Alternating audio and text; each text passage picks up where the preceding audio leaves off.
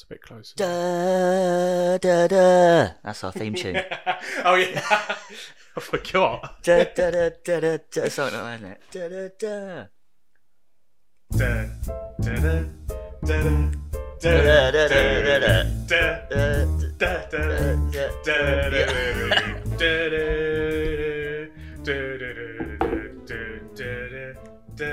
da. Who needs a theme tune when you've got that? I feel like there was a little bit more to those scenes in The Lord of the Rings than The Hobbit. I couldn't quite put my finger on a lot of the extra bits on The Hobbit. That's probably just me because I haven't seen it As much. No, I've seen The Unexpected Journey quite a lot. It's usually on TV quite a bit. Yeah, it's on like ITV Yeah, 2, like every Sunday. alongside The Mummy Returns. Yeah, and, a Bond. And a Bond. Yeah.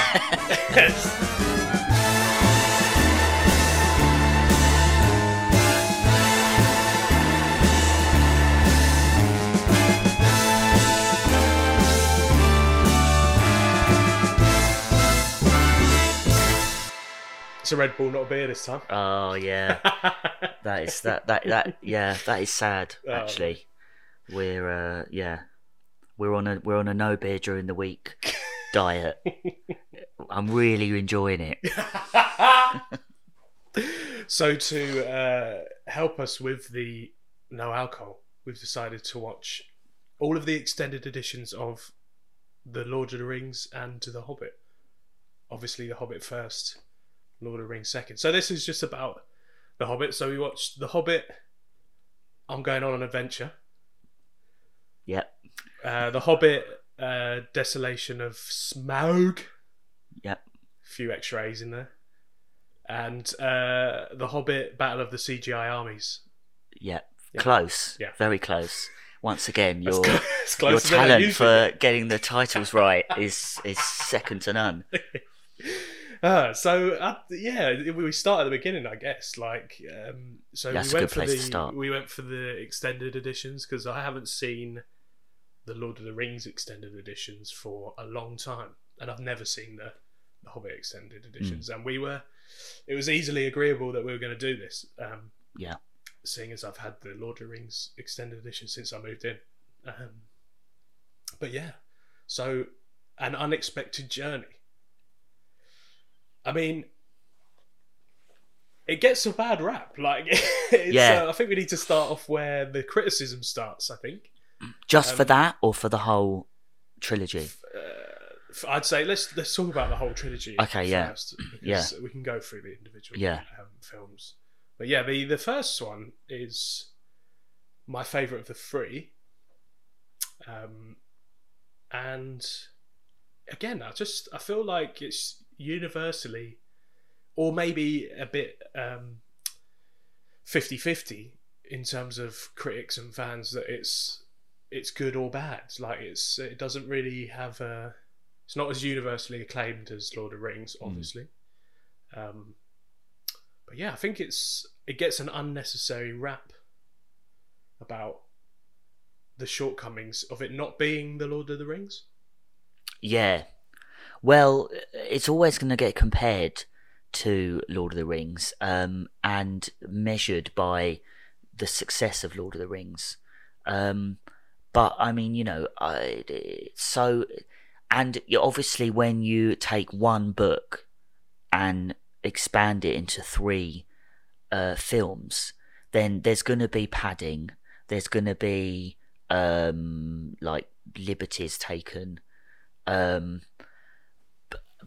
I think it works. I know a lot of people disagree and say, it should have been 1 film, or I think originally it was going to be 2. Yeah. It was going to be, I think, An Unexpected Journey, and then part 2 was going to be called There and Back Again. Right. But then they decided to make it a trilogy. But I think it's better as a trilogy than it would have been if it had been 1. I think we discussed this, because then it would have been a bit like, you've got the Lord of the Rings trilogy, and then you've just got this 1 or two, which is a sort of uneven, extra. Yeah.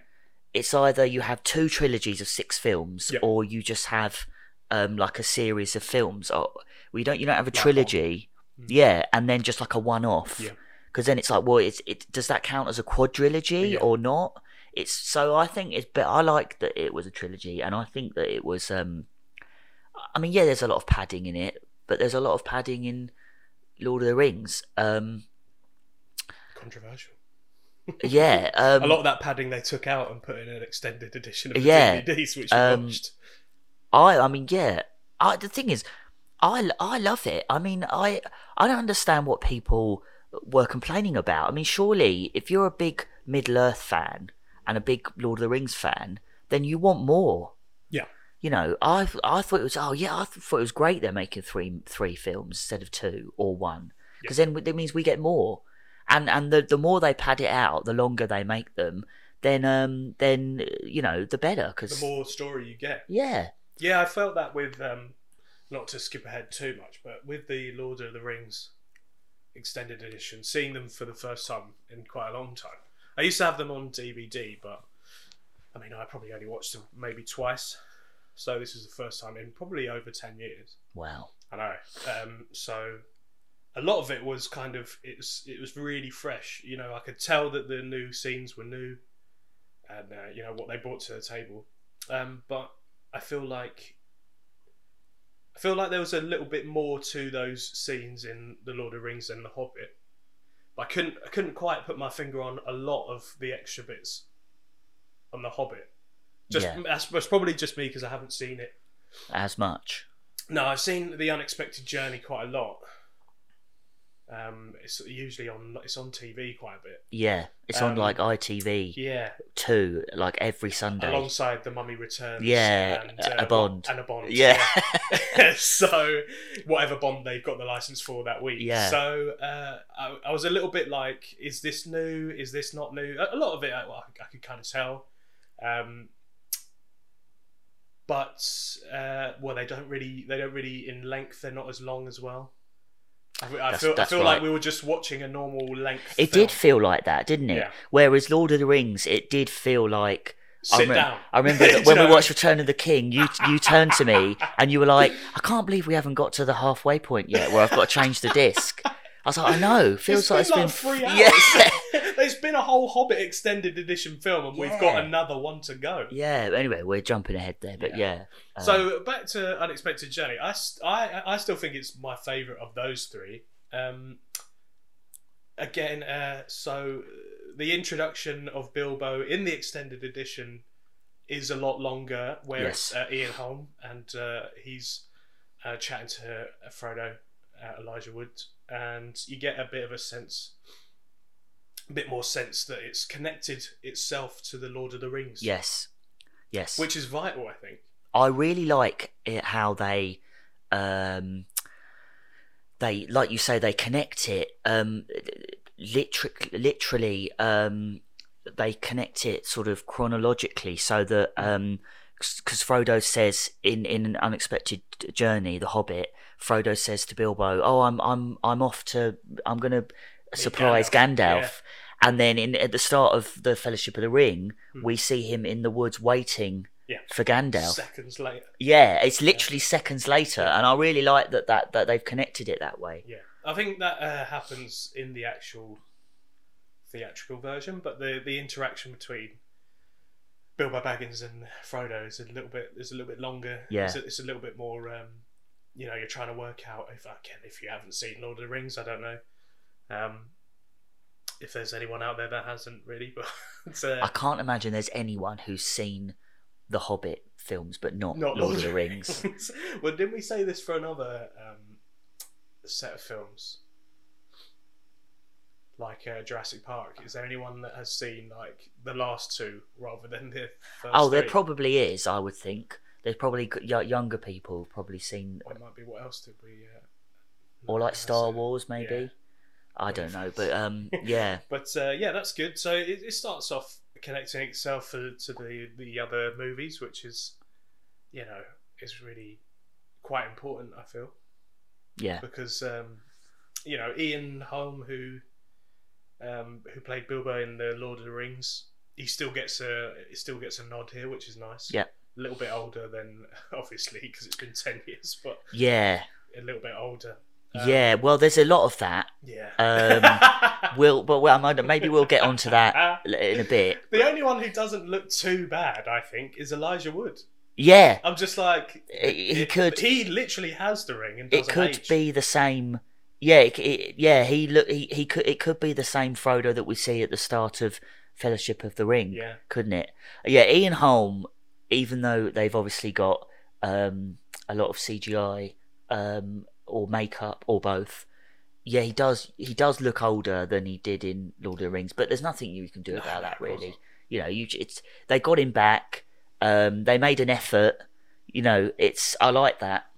Now, again, skipping ahead a tiny bit, controversially, you're all for having Martin Freeman at the beginning of the Lord of the Rings.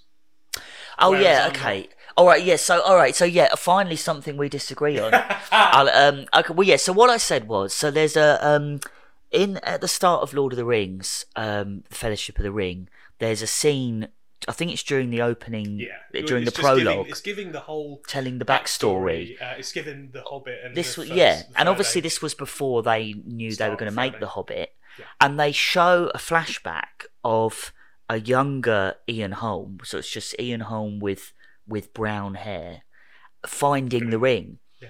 And I just feel that for what I would like for continuity purposes is if they not digitally replace him like they did in Star Wars, but they, instead of showing that, they just show a clip from The Hobbit of where Martin Freeman finds the ring. There's got to be a scene that is pretty much exactly the same.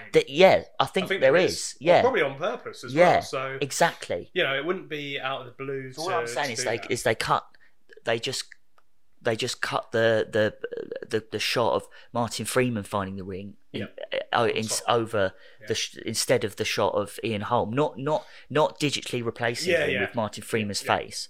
But that'd be so funny. That's just me being anal. You know? Whereas I'm like, leave old films well alone. Yeah. After Star Wars, after living with the special editions for 23 years. I get why he did that, but I just think it just looked, it was unnecessary. Yeah. But we're digressing now. We're not going to talk about Star Wars. We'll be here for even longer. It's another time. But so the unexpected journey. I think I'm going to talk about some negatives first. Yeah, okay. I think the Hobbits, I'm already fucking it up. The dwarves. Yeah.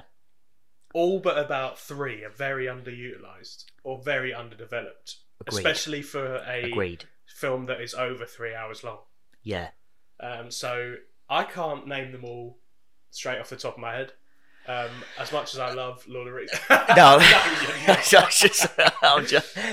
I can name. This is exactly what you're saying. I can name the ones that actually you remember and have and a sort of have a character. I can't remember who said it, but there's like the rock star dwarves, and then there's the rest. There's like the dwarves that are doing all this like really kick-ass shit. Yeah, there's the young hot dwarves. They're just doing fumbly shit.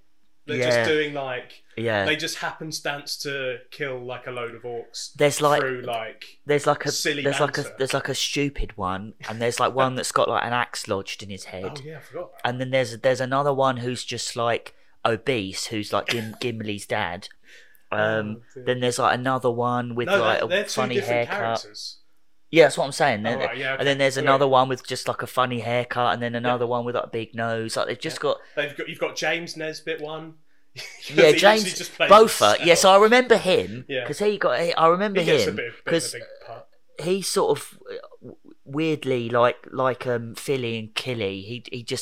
He doesn't really look like a dwarf at all. That's what sets them apart, I think. Exactly. There's like the human looking dwarves, and then there's the dwarves looking dwarves.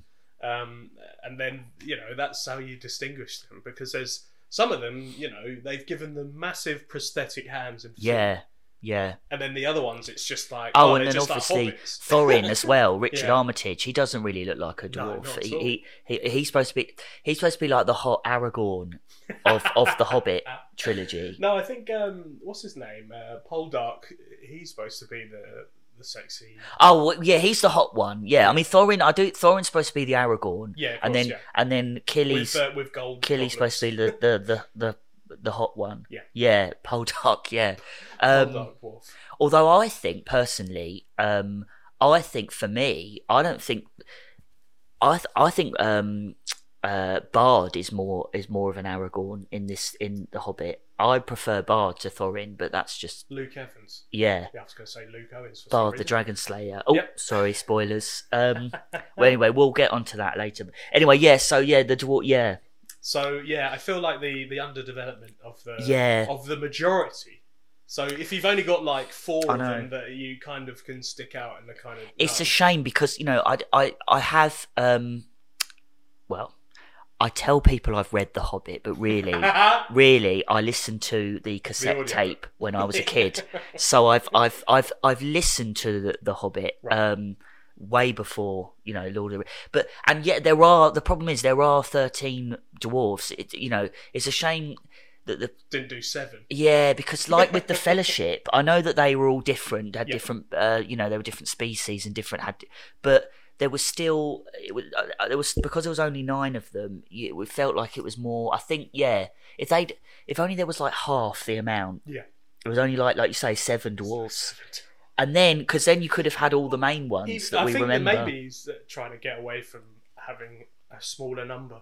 For that particular reason, not to have 7. Yeah, and I think also the fact that I think they needed there to be more of them so that it was more believable that they could, take on the kingdom. All back. And they could fight all the goblins and all the orcs with just if there was only like 5 or 6 of them. And they're going into the goblin kingdom. Yeah, it would have been a bit unbelievable that they could take on an entire army by themselves. They do have a wizard though. So. They do have a wizard and a burglar.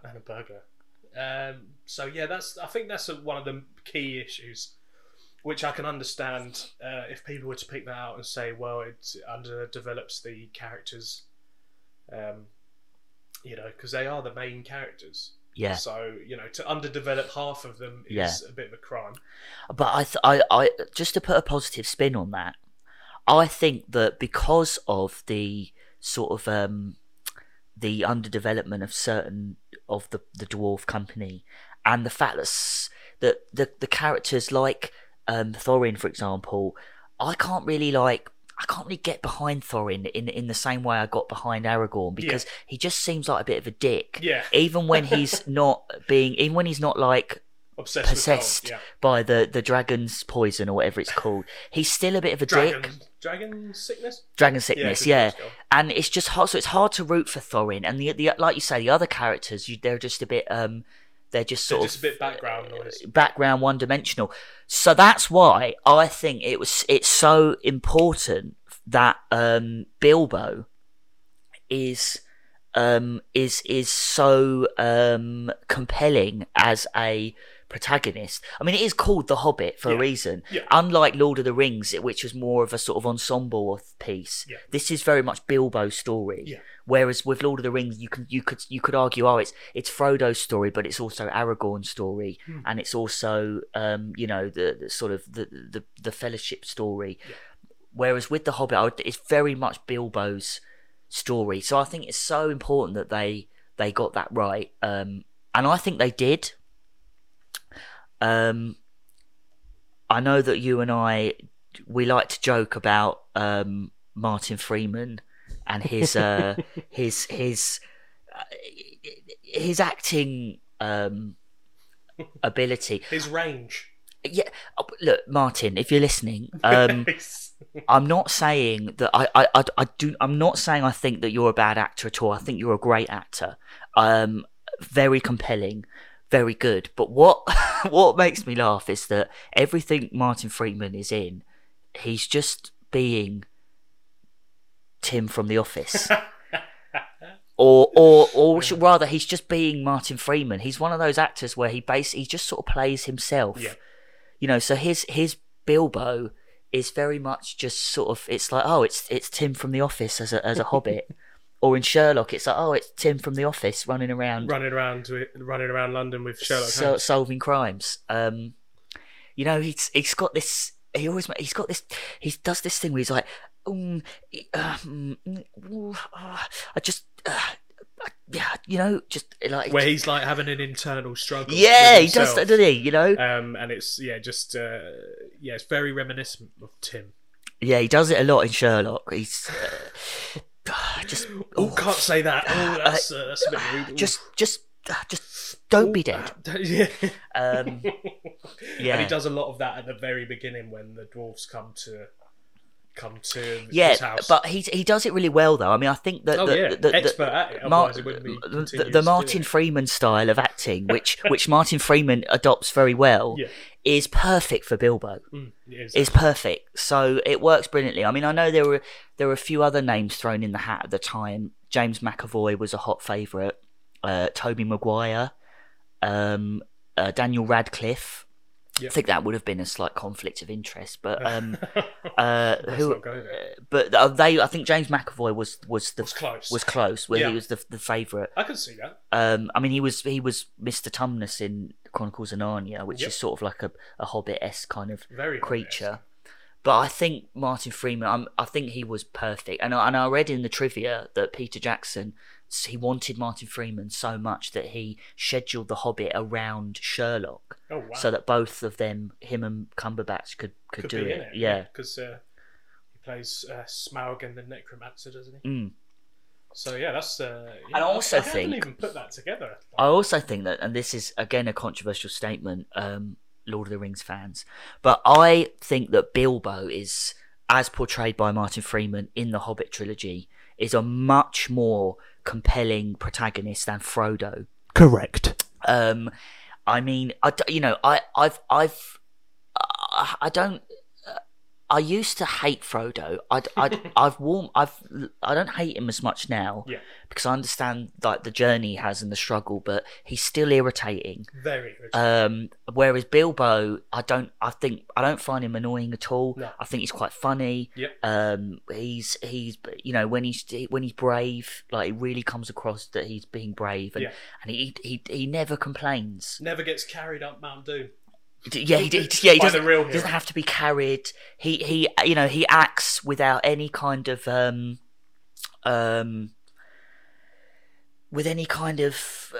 sort of, I don't know, like fear or it's just he's just a much better protagonist than Frodo. I'm not discrediting Elijah Wood. I'm just saying, I just think the character of Frodo, he's just a bit of a wet flannel, isn't he, Frodo? Yes, exactly. You know, I know that he has been, ridiculed mercilessly, but by the internet. Over the last 19 years. But So I think where the dwarfs lack, Bilbo makes up for. Oh yeah, he prospers in that gap. Yeah. That's good. I think another negative is the amount of CGI. Oh god, yeah. Over the trilogy mainly. Yeah. Because in this first one it's not too apparent. Don't get me wrong, like the CGI on Smaug and when they're inside the Great Hall and stuff like that is actually really good. Smaug looks great. Smaug is great. Yeah. But like Azog the Defiler, he just looks ridiculous, goblins, doesn't he? Yeah, they're just, I don't know, it just doesn't feel, you made a very good point, so we're watching a scene from the Two Towers, and we were just kind of saying to each other that the look and the feel of the orcs in that is 100 million miles away from the CGI. Yeah. From the rest of the Hobbit. Because it's real guys in makeup. And they look horrific. They look terrifying. If you came up to one of those in the street, you'd be like, shit. Yeah.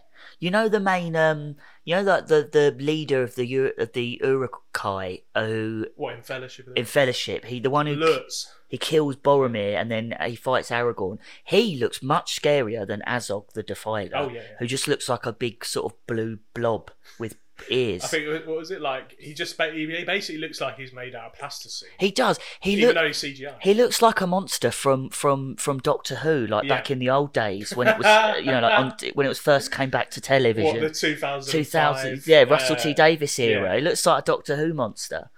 Yeah. So the CGI, especially, I kind of like the sequence going back to the Unexpected Journey, where they're in the mines against the goblins, but again the CGI is like, because they have to have so many, I feel like it just takes away from the fact that if it had been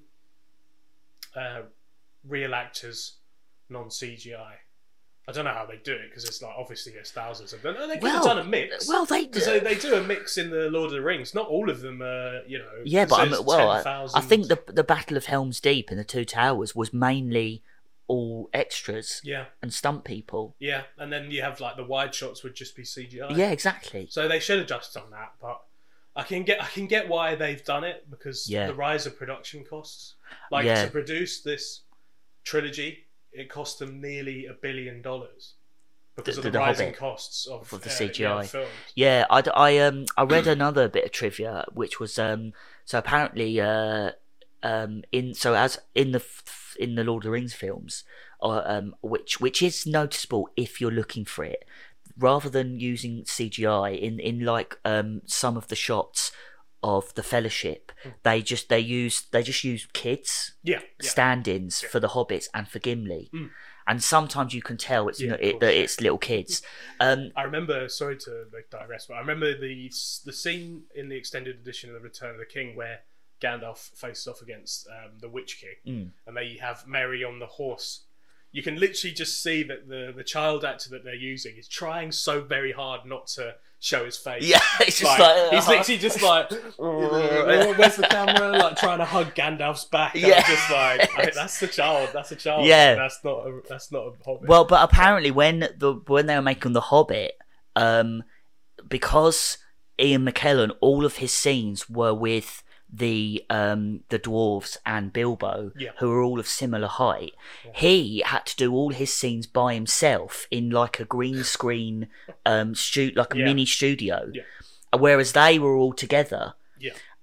So he would just be standing there alone, acting to no one, with a green screen and a crew.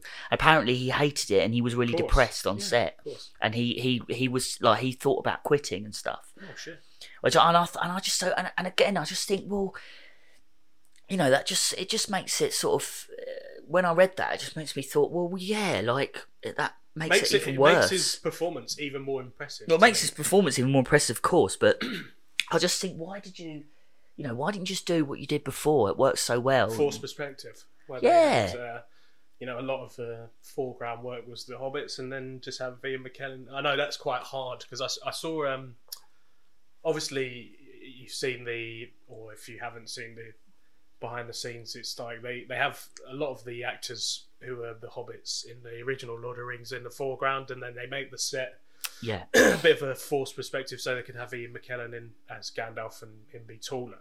I saw a bit of a behind the scenes where they do that in the film Elf, and it's actually really hard to get spot on.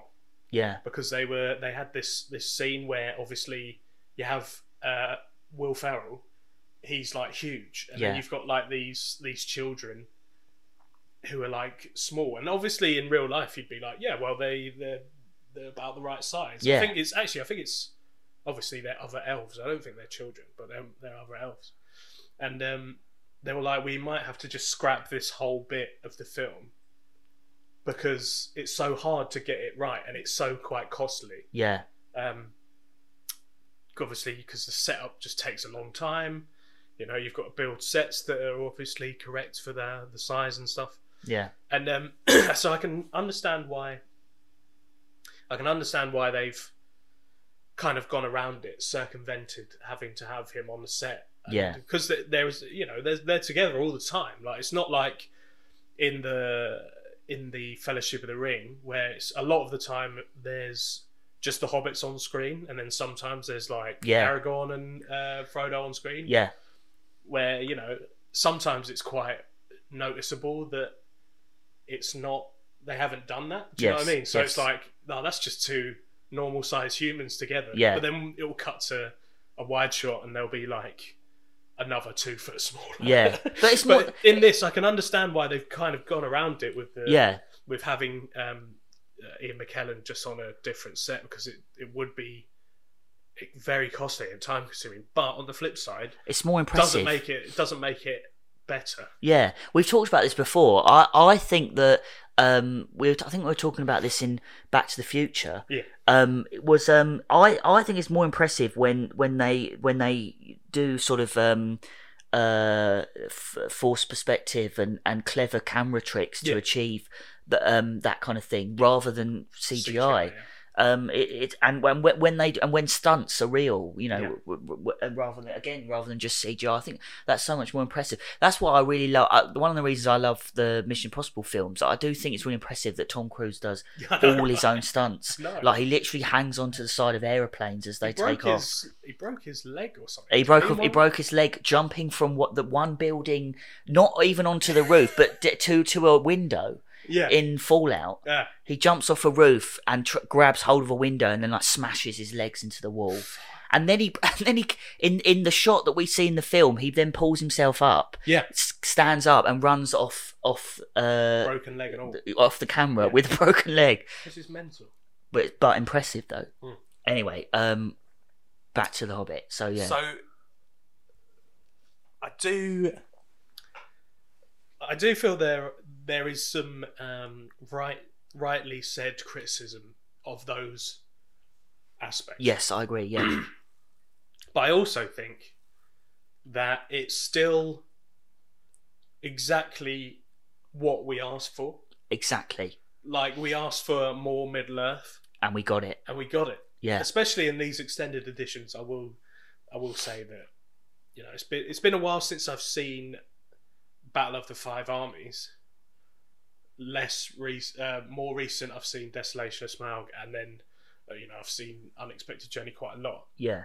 So with the extended bits from The Hobbit and Unexpected Journey, I was about to say just The Hobbit then, but I feel like it does add that little bit more. If you're a really big fan of Lord of the Rings and Middle Earth, right? You're in for a good time, and you'll notice little things. Yeah. And then you'll be even over multiple rewatches. Like, I do want to do it again at some point. Probably not so soon. Probably not all 6. Well, I watch all 6 every year. Yeah. Extended. Oh, really? So I'll be happy to do it again. This time next year. All right. See you then.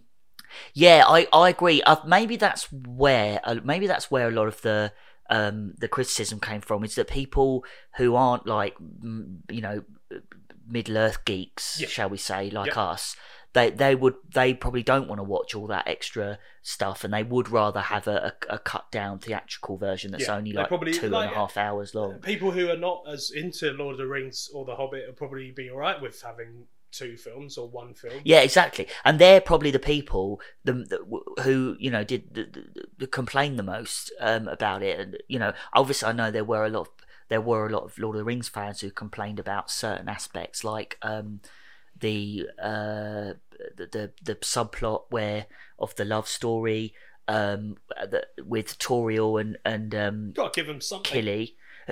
Well, the Tauriel wasn't even in the book; she was made up. And the fact that Legolas is in it, Frodo's in it, and the Galadriel and Radagast, who is in Lord of the Rings but isn't in the Hobbit. Yeah. But he's in the Hobbit films. But I personally, I love all that. Yeah. I think it's great that Legolas came back. I think it's great that Frodo came back. Plus, with Frodo and Legolas, they didn't shoehorn them into the main plot of the story and put them front and centre, did they? No, exactly. Like, Frodo's Legolas, just a cameo. Exactly. Yeah, Legolas is in it, but he's like at the side. He's not. What they've done, I think, cleverly with Legolas, particularly because he's in it quite a lot. Yeah.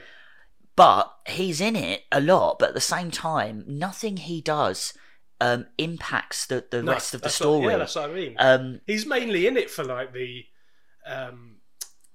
connection between the rest of the Middle Earth and the love story, and then just the action. Yeah, exactly. So his presence doesn't really affect anything. No. It's not like it would have been different if for example they'd cut out Bard and had it and made it Legolas, because then it would have been then they would have been taking liberties and changing the story. Yeah. But Legolas being in it didn't change the story at all. And it was great to see him. Although I have to say, out of all the actors, Orlando Bloom definitely looked the most different. Yeah. I guess it's because he was so young when they made Lord of the Rings. Yeah. When in The Hobbit, which is supposed to be 60 years earlier, he looks much older than he did in Lord of the Rings. I give him the look. It's not his fault. They've used a lot of makeup. Yeah, it's not his fault. It's not the filmmaker's fault. That's just what happens. It's just very noticeable. You know, he was very. I think he was very lean in the Lord of the Rings. Yeah, and I think he's got like built bulkier now, isn't he? Yeah, you can just tell his face, like his jaw. His jawline's more just defined. Like fucking. He's more hench. It's like a door wedge. Yeah, like he's just. Yeah, he's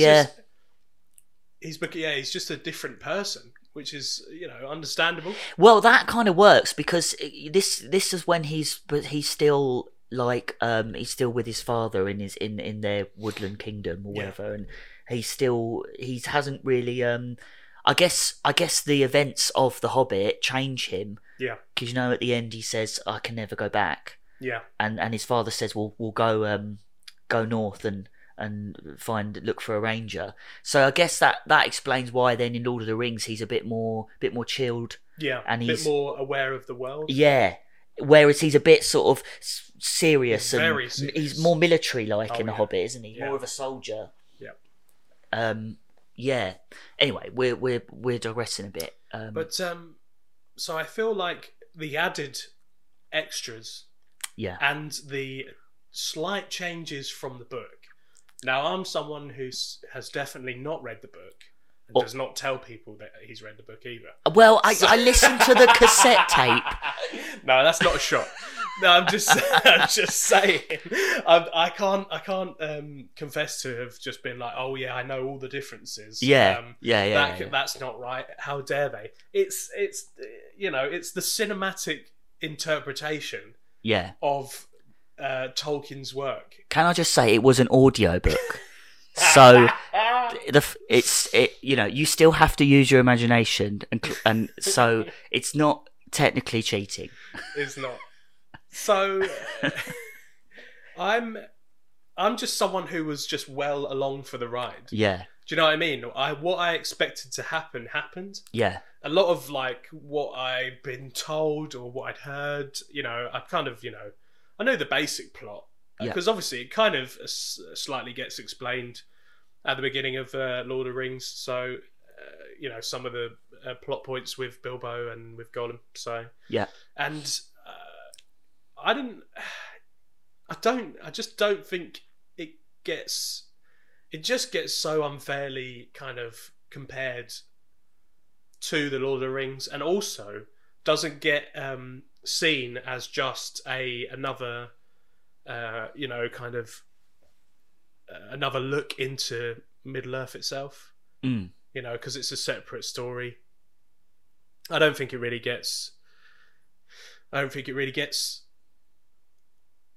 correct view from people when they're sitting down to watch it. Yeah, it's very different to Lord of the Rings because it is an epic adventure, but it's not like all encompassing. Yes, got to save the world.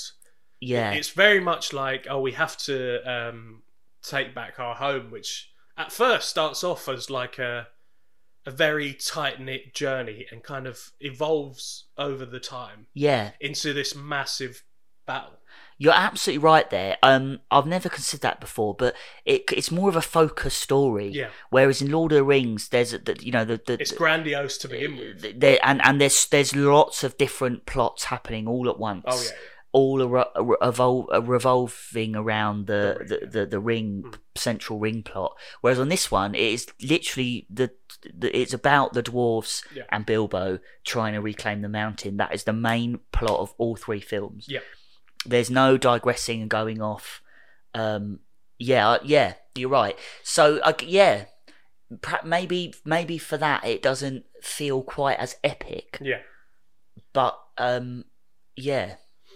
I can see, again, maybe going back to another negative across all three films, I can see where people, especially the first film or the first two films, where the action in it is quite on the nose comical rather than epic battle. Do you know what I mean? Like, because of the dwarves and they're all just like hapless. Yeah, like fighting the trolls and that. Yeah. I think a lot of people are maybe expecting the battles or the fighting or action to be a bit more Lord of the Rings and a little bit less like Naked Gun. Well, again, I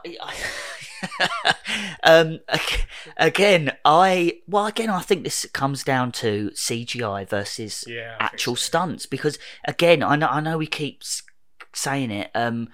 Change the record and that, but again, in Lord of the Rings, they did a lot of the fighting scenes, especially the ones that weren't massive battles, especially the ones in Fellowship. Yeah, that's actually them. That's actually Viggo Mortensen and Sean Bean with actually doing choreographed stage combat, if you will. Yeah. Whereas I do feel like in the Hobbit films, even the small fights, it's just all CGI. So you do. It is a bit like they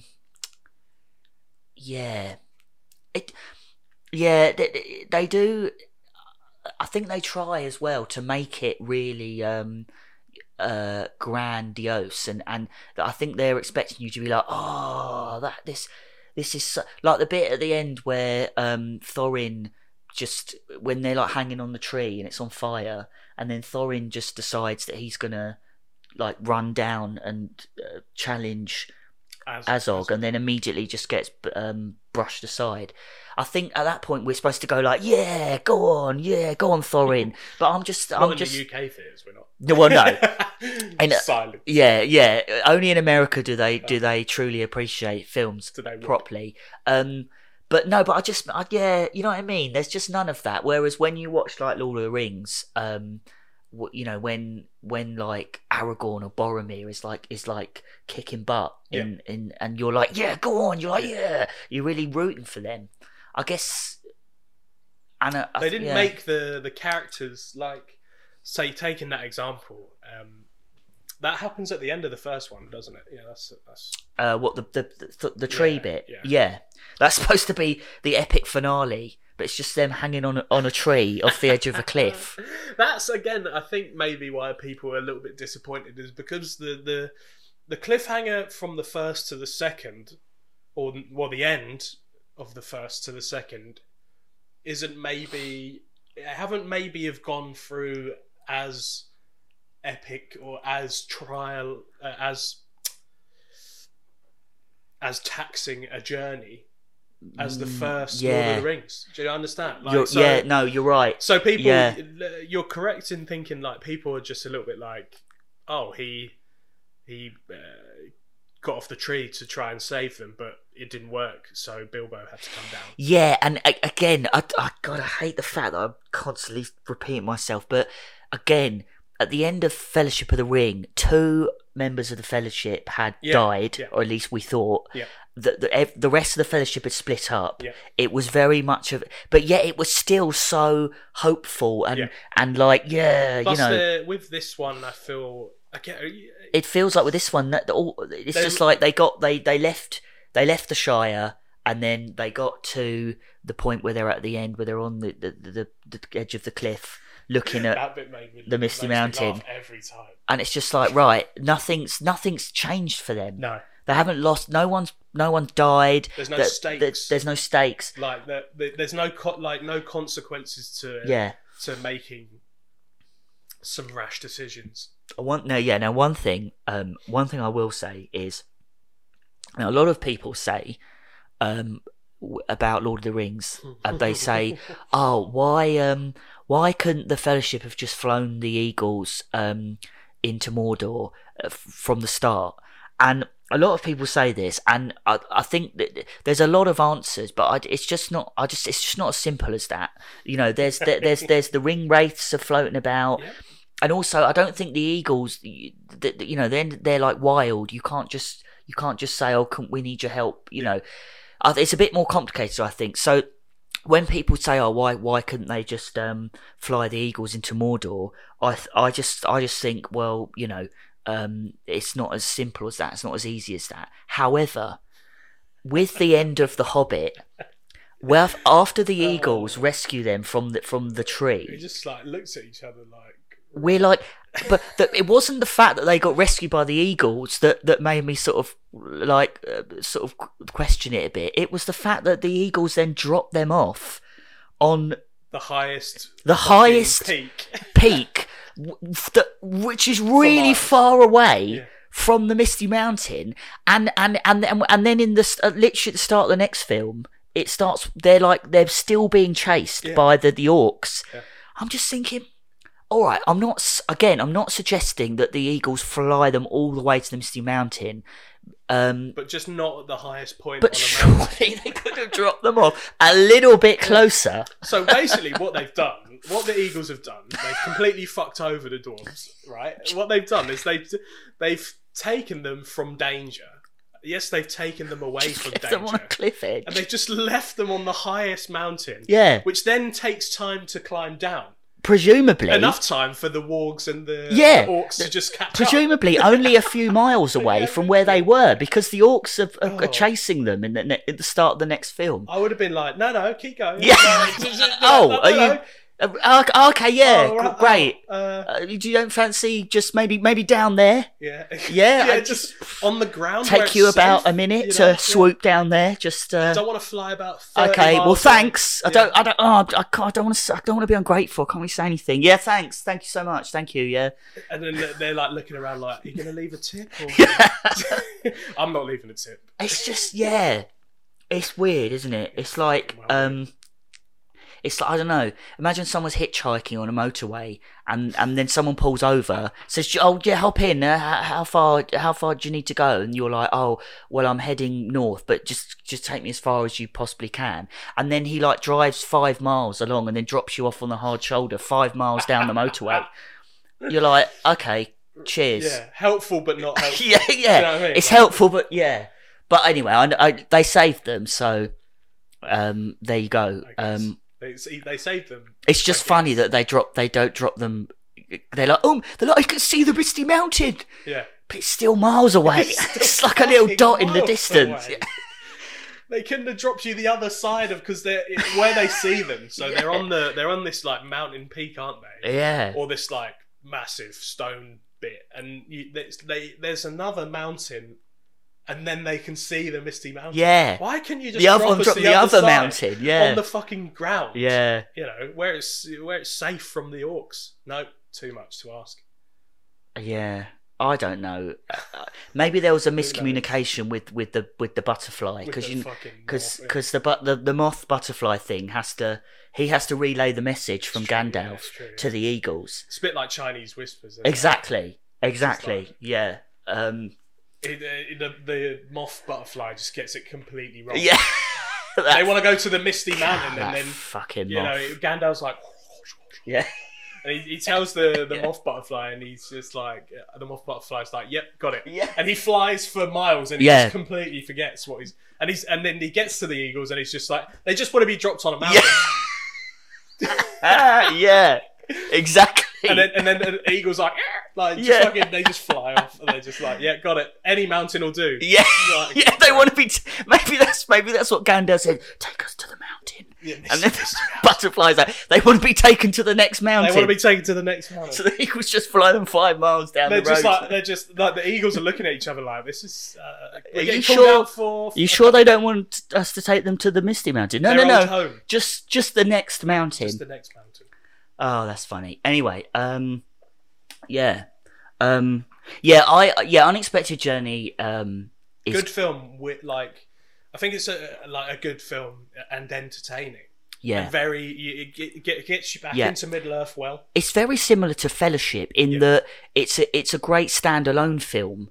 You could watch that and then you just sort of would be satisfied and wouldn't have to.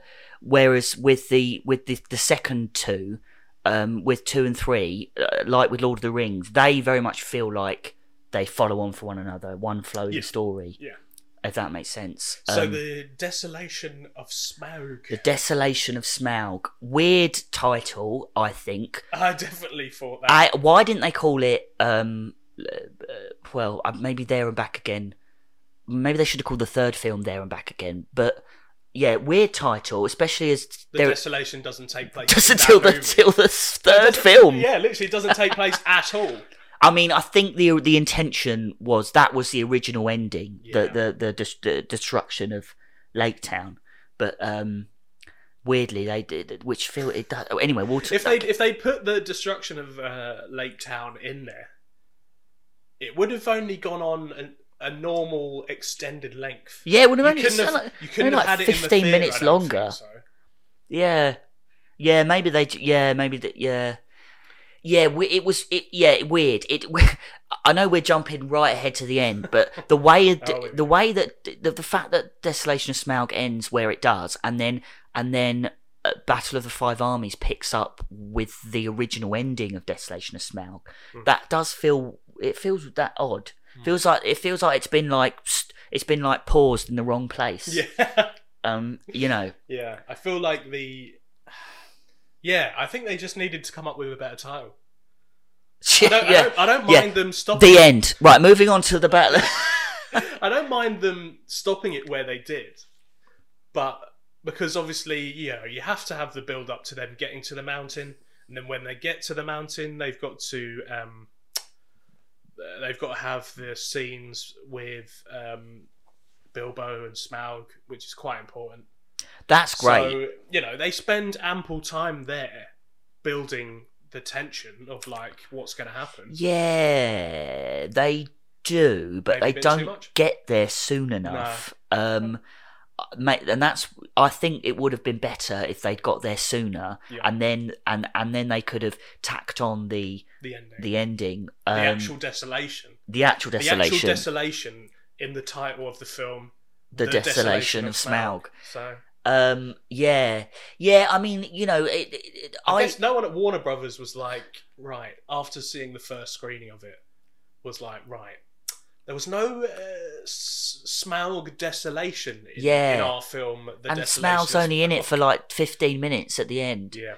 He's supposed to be the main villain of the whole trilogy. Yeah, I mean, I did before we viewed it the other day. Desolation used to be my favourite one. Yeah. But I can't really think why now. I think it's because it introduces a lot of characters which I like. Yeah. Legolas, I like that he's in it. We talked about that. Toriel, I like her.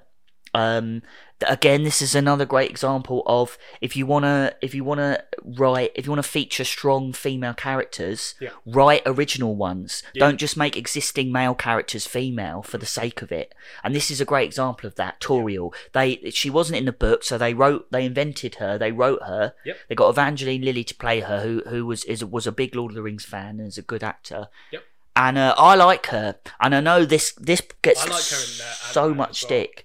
Yeah, she's great as the Wasp, isn't she? Yeah, this gets so much stick, she doesn't get much credit. I quite like the romance subplot with Killy. I know it does seem a bit pointless, and also it seems a bit hollow. Like they barely talk. They have one. He makes a joke about his dick, and then he's like, aren't you going to search me? I could have anything down my trousers, and she's like, or nothing, and we're like, talk penis, and then do you know what I thought after dwarf that? cock. It's just like they've had limited interaction, made one dick joke, and then he talks about his rune that he has, the rock with a draw, writing, and then it literally just in my head I just go click into a relationship. Yeah, exactly. You know what I mean? Like, or it's complicated. Well, I mean, you know, I'm just like, they've had like 3 interactions and they're just got the hot. Maybe that's the secret. Maybe that's where I'm going wrong, like on Hinge and stuff. Maybe I just need to just make a joke about my dick and then give a girl a stone. With some writing on With it. some writing on it. I'll get like a permanent marker and just write like, McDonald's? you know, yeah, Big Mac question mark. We're on a stone I found on the street. Do you remember Euro 96? Yeah, the classic chat up line. Yeah, that's how you know. If they remembered Euro 96, then they're not too young for you, bro. Yeah, So it's a bit. I like it, but I also think it's a bit. There isn't enough of it. I think we need to see more.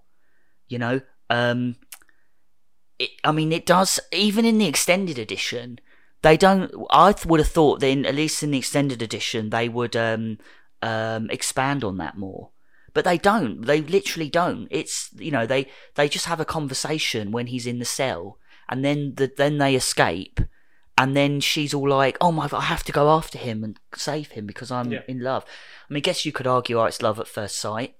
I like it though, coming from a sort of thespian Shakespearean background. If I do say so myself, it has Romeo and Juliet-esque tones to it. The fact that he's a dwarf, she's an elf. The dwarves and elves do hate each other. Yeah. Even in Lord of the Rings, this, you know, there's still animosity between Gimli and Legolas to begin with. Yeah. And that this is highlighted much more in the Hobbit films. The fact that the elves and the dwarves are sort of they explain it a lot, don't they? They're not enemies, but they're just sort There's of animosity, rivals. Really big animosity between them. So I like that. I like that sort of Romeo and Juliet thing going on there, and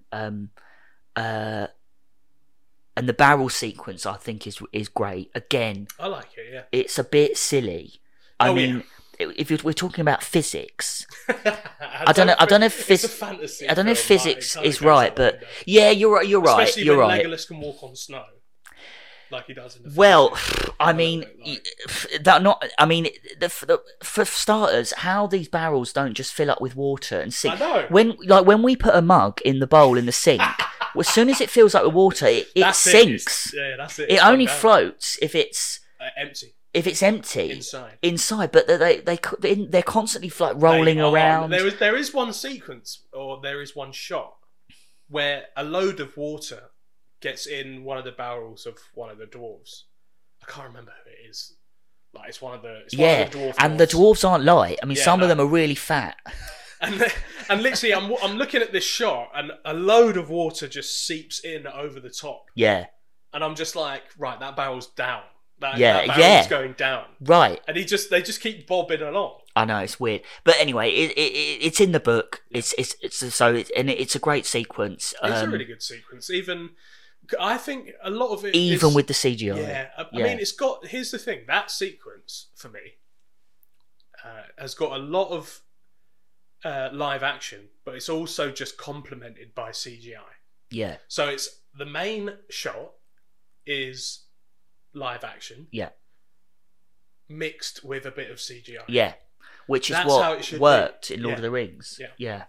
Yeah, you're right. Whereas a lot of other shots in the rest of the trilogy are not. They're majority CGI. Yeah.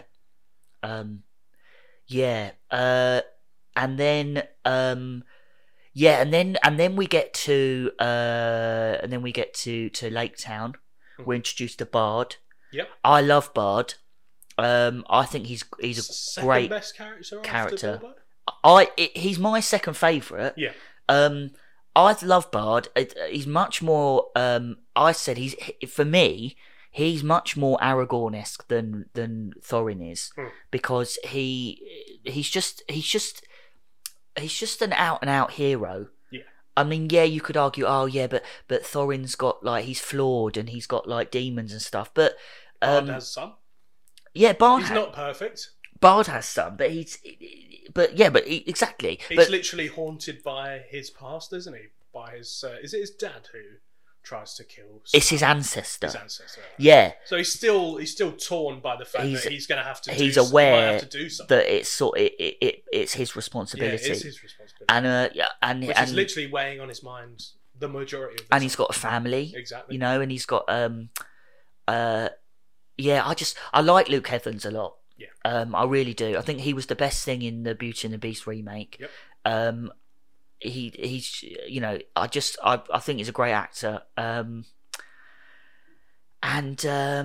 he was good in Dracula Untold. Did you see that? I haven't seen it. It was supposed to kick off the Universal tried to do their own cinematic universe of horror films with the awful Mummy remake. They had Angelina Jolie, Javier Bardem, and Russell Crowe lined up for major roles. Yeah, because Russell Crowe was in them. Was Dr. Jekyll. Yeah, and Tom Cruise was just Tom Cruise. Yeah, he wasn't actually the Mummy. Javier Bardem or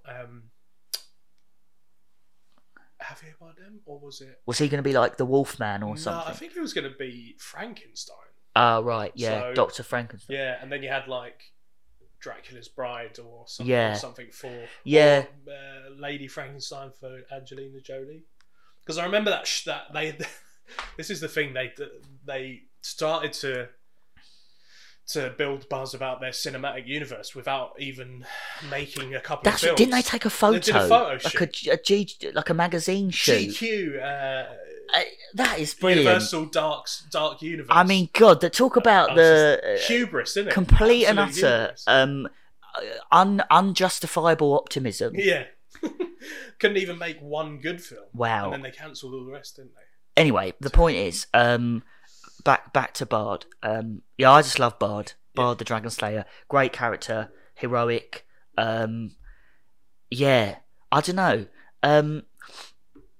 Maybe I just like him because he's human. I think the human characters of Middle Earth, they have to be good because they've got to, you know, you've got like immortal elves and wizards and goblins and stuff. So if you're just a bog standard man, you've got to be Aragorn-esque kind of man. You've got to be, you know, King Theoden. You've got to be Bard.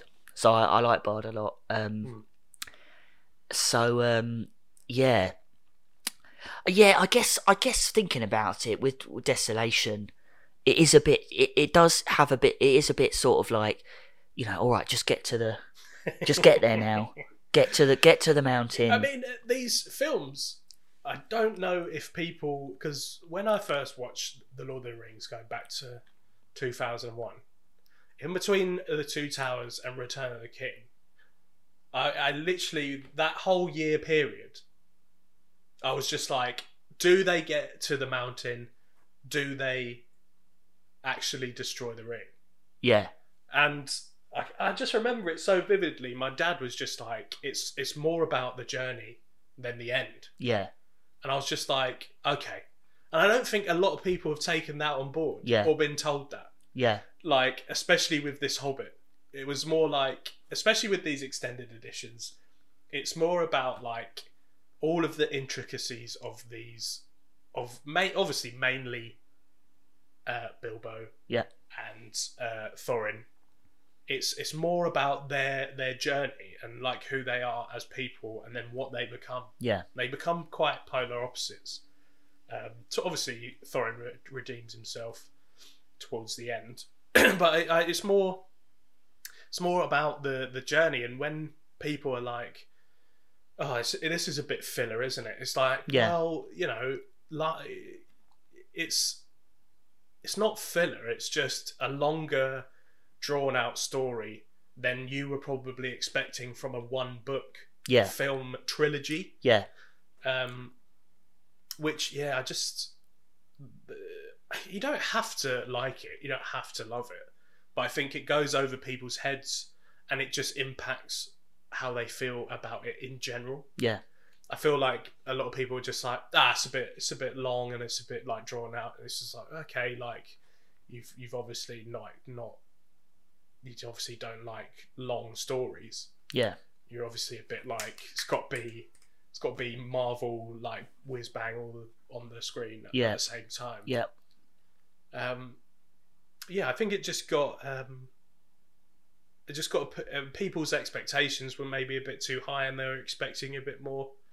With these extended editions, I think it flattens out a lot of the story. Yeah. So it's spread a little bit further, spread a little bit wider, and again, it's mainly The Hobbit was for fans of the Lord of the Rings, like really big fans, or kind of like Lord of the Rings diehards, and they took a bit of a gamble with the extra bits. Some of it didn't pay off for some people. There's people like us who are just like, give us anything, give us anything Middle Earth, and we'll churn it up.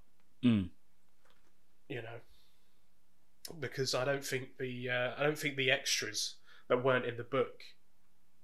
We've said this again, so not to tread the same ground, but they don't change anything that really happens in the main narrative of The Hobbit. Yes, that's like Radagast being in The Hobbit and not in Lord of the Rings. It doesn't have any impact on the main plot of The Hobbit, other than his various interactions with Gandalf. Because there is the Necromancer subplot.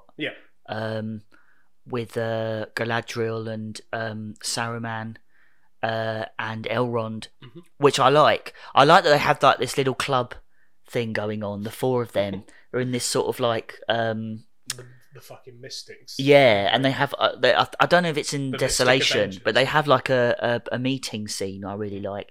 They are a bit like the Avengers, the Mystic Avengers, and I like it as well because we know, Saruman's going to betray them, and this is where he kind of realizes that Sauron is returning, and he sees his power and he's like, I want a bit of that, or he's like, I don't want to be on the other. We're so used to him, being a villain, that seeing him in The Hobbit as a good guy.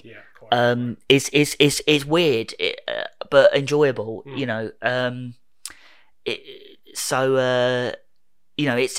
kind of a bit like, well, it's not like, but like in the Star Wars prequels, you've got Anakin, but we know he's going to become Darth Vader. You're still kind of rooting for him to be good, but you also know that ultimately, inevitably, happen. I like all that. I just I agree. I agree with what you've said. And like we said at the start, the more Middle Earth, the better. I just feel that for this film, I personally think it would have been better if they had if they'd got to the mountain sooner. They'd had more time with Smaug, and then they'd had the Desolation ending at the very end, where it should be, with Bard, killing him and stuff. That I think would have made it a much better film. It would have had a better sort of beginning, middle, and end, more of a structured. It would have been a little bit more of your typical well compressed film. With again, they're starting out on their journey once again. They've got things that are in the way. They towards the end of the second act or beginning of the third act, you got like Smaug breaking out, and then it's all about Bard kind of fulfilling his destiny and killing Smaug. It's weird that they didn't do that. It's very weird that they didn't do that. And what about Benedict Cumberbatch as Smaug? He's great. I mean, he's absolutely great. I saw him on Graham Norton, and I think, or it might have been another chat show, and but the host asked him about his voice, and he was like, "Oh yeah, it was enhanced a little bit, but it was mainly just me." And then he did it live on telly, and I was like, "That's exactly what it's like in the film." So I must admit, this did make me laugh. I have seen behind the scenes footage of him. He's crawling around on the floor in a green suit, like a lizard, like sticking his tongue out. I am Smaug. He does look fucking ridiculous, doesn't he?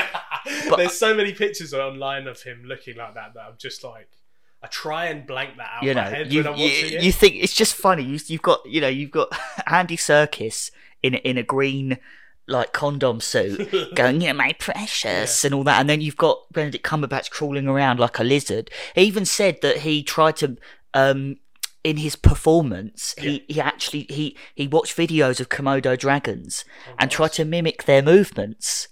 I'm thinking, I mean, that must be so hard. Respect to you for going that in depth, but you're doing a voiceover. No, he did obviously. I know the caption. Like, I know, but I know that. But with Gollum is a humanoid creature. Yeah. So the motion capture for that I can understand. But when you're playing a giant, huge, great big dragon, CGI dragon, maybe leave that to the. I don't think you need to crawl around on the floor. Maybe leave that to the animators. I mean, all right. I mean, look, I get where he's coming from. As an actor, sometimes you need to feel it. Yeah. So maybe he really needed to feel like he was a dragon. But at the same time, he could have literally done what we're doing now, just sat on the sofa and done it. He could have just watched like footage of what it would look like and just mimicked his voice to go along with it. Yeah, he could have done. That's what he used to do in animated films. You know, when Robin Williams was the genie, he didn't dress up in blue and like try and do magic tricks. Didn't try and crawl. He was just in a booth. But no, his performance, his vocal performance is brilliant. Like I said, I just wish we'd seen more. I mean, you know, that scene between him and Bilbo's great. The back and forth they have, it's really good. The banter, again, really shows Bilbo's strength of character. You know, he's like this. You know, he's facing off against this massive, huge, scary dragon, and he's like holding his own and that, and there's those two scenes, really, isn't it, for Bilbo, where he we didn't really talk about, where he's doing the riddles with Gollum. And him versus Smaug. In a kind of like bit of a witty. Well, but both of them are sort of, they're like battle of wits, and it's a vocal battle, isn't it? It's a back and forth. He holds his own, and at no point, acting wise, do you feel like it's a one-way contest either way. So it's they're both really. I forgot about that Gollum scene. Again, I read some. I read a lot of useless trivia, as you can probably tell. Again, I read that before they started shooting any of the films, the first thing they did was Martin Freeman and Andy Serkis. They rehearsed that scene and then they performed it on the set as if it was a play. And they did that specifically to help Martin Freeman get into the character of Bilbo. So that scene is the first. That was the first scene he shot as Bilbo. That was the first bit of work he did. You're right. That is important scene. You're right. That's a really lovely little scene, and the scene with Smaug's a lovely little scene as well. Which is they kind of mirror each other. I've only just realised that, but they do sort of mirror each other in the way that they're structured and how they're both sort of in both those scenes. There's no real cutaway, is there? No, or very it's just them. There's none in the Bilbo and Gollum scene. I know that there's no cutaways to Thorin or whatever else is going on. Yeah, because it is like a play. It's like you're watching a play. With the one with Smaug, it's very. There is a few cutaways to Thorin who's waiting outside, and the other dwarves. Yeah, they just keep calling them hobbits. The other waiting dwarves, impatiently. It does go straight back to the confrontation. Also, Bilbo is, again, in both of those scenes, he's facing a creature of sorts that has something he wants. In the case of Gollum, it's information. He wants a way out. Yeah. In the case of Smaug, it's the Arkenstone. But in both of those, he kind of manipulates them, because in the Gollum scene, he manipulates him with the game of riddles. Yeah. And then he tricks him with the last riddle, with what have I got in my pocket, which he knows he is unwinnable. Yeah. And then in the Smaug thing, he kind of manipulates him, because he deliberately stalls for time. You notice how he's constantly he's like flattering him. He's like, "Oh, Smaug the tremendous," I just came to bask in your magnificence. And the whole time he's sort of looking around, he's stalling for time so he can find the Arkenstone. Yeah. Very clever. That's why we need a burglar. So, the desolation of Smaug ends with 0 desolation. Yep. But I do... Where they did finish it, I'll give them credit, does kind of pique you for the next movie. Right, it's a good cliffhanger. Yeah, so I can see where they've done it and why. Yeah.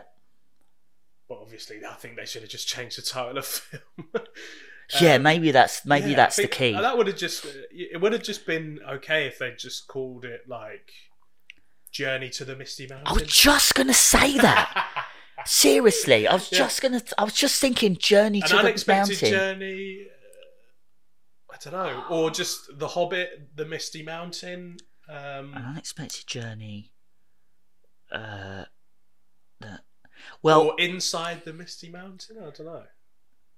Gold of the Misty Mountain. The Hobbit. I don't know, I think we need a bit of a brainstorm on this. Or maybe just the Misty Mountain. Yeah. I mean, you know, they called the middle film of Lord of the Rings the Two Towers. Yeah, so, true. yeah, The Hobbit, the Misty Mountain. Well, maybe it's because the title of the film was The Hobbit. They didn't want to call it something that began with the. But then again, the Battle of the Five Armies, the Desolation of Smaug, The Hobbit, An Unexpected Journey, The Hobbit, the Misty Mountain, The Hobbit. See, I think they should have changed the title of the third film as well. What should the title of the third film be? There and Back Again. Yeah. Which was the original title of the second film. Yeah. Which is the name of the book that Bilbo writes about. So yeah, I think the third film should have been called There and Back Again. Maybe the second film should have been called The Misty Mountain then. Yeah. Yeah, because the Battle of the Five Armies, I'm always kind of having to work it out in my head who the 5 armies are. So, even to this day, I still don't really know, because some people say, "Oh, it's the dwarves, the men, the elves, and then they say it's the 2 different orc armies." Yeah, they say it's but yet they're still kind of fighting Azogs. for the same thing. Yeah, because one army's led by Azog the Defiler, and then there's another army led by his son, his like lieutenant Spawn. or whatever. It literally is his son. Oh, is it? In canon, I guess. Oh, right, okay. But they don't say that in the film. You know the one who's got like a...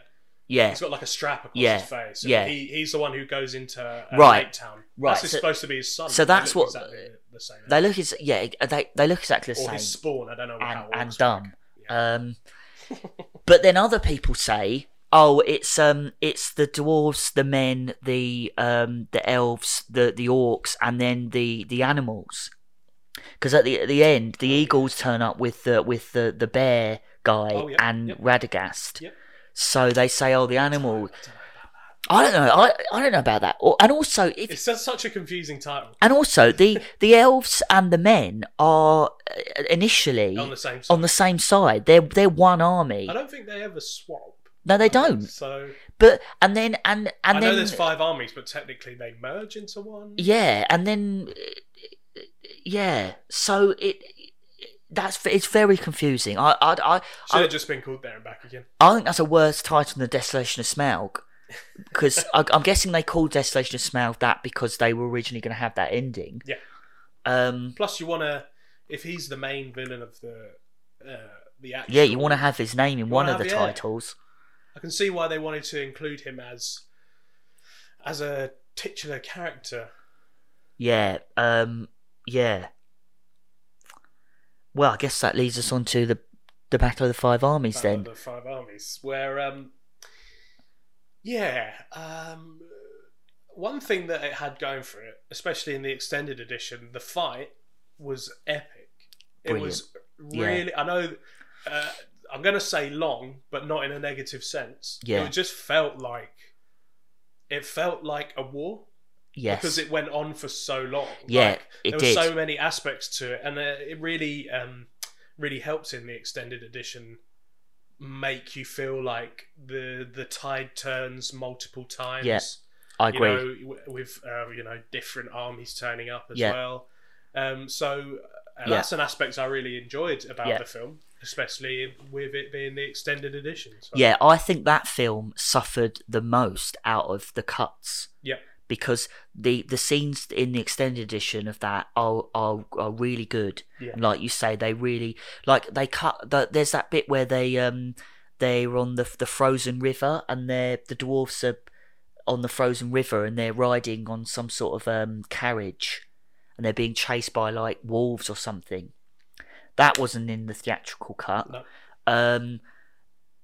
There's when the animals attack, and there's loads of footage of the bear destroying orcs. That wasn't in the theatrical cut. There's loads of stuff as well that I think are I actually, having rewatched them recently with you, I actually think that's now my favourite. What, Battle of the Five? Yeah, because I just feel like you just said, I feel like that film more so than the other two just flows. Yeah, it doesn't ever let up. Yeah, no, it's it's a roller coaster that really only goes one way. Yeah, it's not the roller coasters go two ways, but it ramps up. Yeah, it doesn't stop until the end. Yeah, and it's and all the characters are involved. Yeah, in that particular story, there's not really a subplot in that film. Yeah. It's very much about the battle for the mountain. Maybe they should have called it the Battle for the Mountain. Maybe, yeah, that would have been a better title. Right? Not have this ambiguous number of armies. The battle, which may or may not consist of. There you go. There you go. That's what the third film should have been called. So we've sorted the titles of The Hobbit. Currently out of work, so anyone employs us as just coming up with titles for films, or re-editing your films to make them more accessible. I don't know. Yeah. But that's that's good. I like that. The battle for the mountain. But yeah, I really like that film. So it starts with the ending of The Desolation of Smaug, which I love because that's really shows Bard coming into his own. Yeah, I love that bit with his son where his bow is broken, so he has to basically use his son as a bow. That's such a good shot. And his son's like, oh, and he's like, look at me, and then he's just, brilliant. Such a brilliant scene. Yeah, such a brilliant shot. Yeah, brilliant. Again, it would have made a much more spectacular climax to the second film. Yeah, but I also love that we're just straight in with that. Oh yeah, like it's the beginning of the film is it's no mucking about. No mucking about. No reintroducing you to the characters. Like, oh, they're still on their journey. Bilbo just like, oh hello. Oh god. No, it's straight in. Yeah. Oh god, what's that? Oh, what's that dwarf doing over there? Yeah. Smoking my pipe. Oh, looking like Tim from The Office. Yeah. There's no. He's put my stapler in jelly again. Oh man, so it really shows the intention of this film that everything's kind of coming to a head. Everything that's led up to this point. Yeah. Especially with Smaug, and then the falling out of the men and the dwarves due to Thorin, and the devotion of the dwarves to Thorin and stuff. Yeah. Things do get a bit. They do slow down just before it starts ramping back up again, because this is not Mad Max Fury Road. It can't all just be one long action scene. Yeah, but I like the politics side. Yep. I like that. I like in Lord of the Rings. I like the scenes where they're just sort of in the hall discussing strategy and tactics and stuff. I like that. Yeah.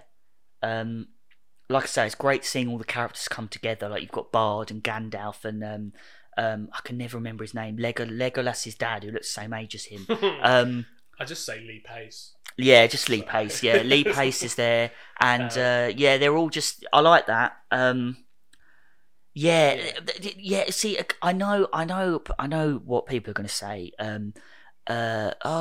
He's under the influence of dragon sickness, whatever. But Thorin is at his most dickish in this film. I mean, he's complete and utter bellend. He makes. I know.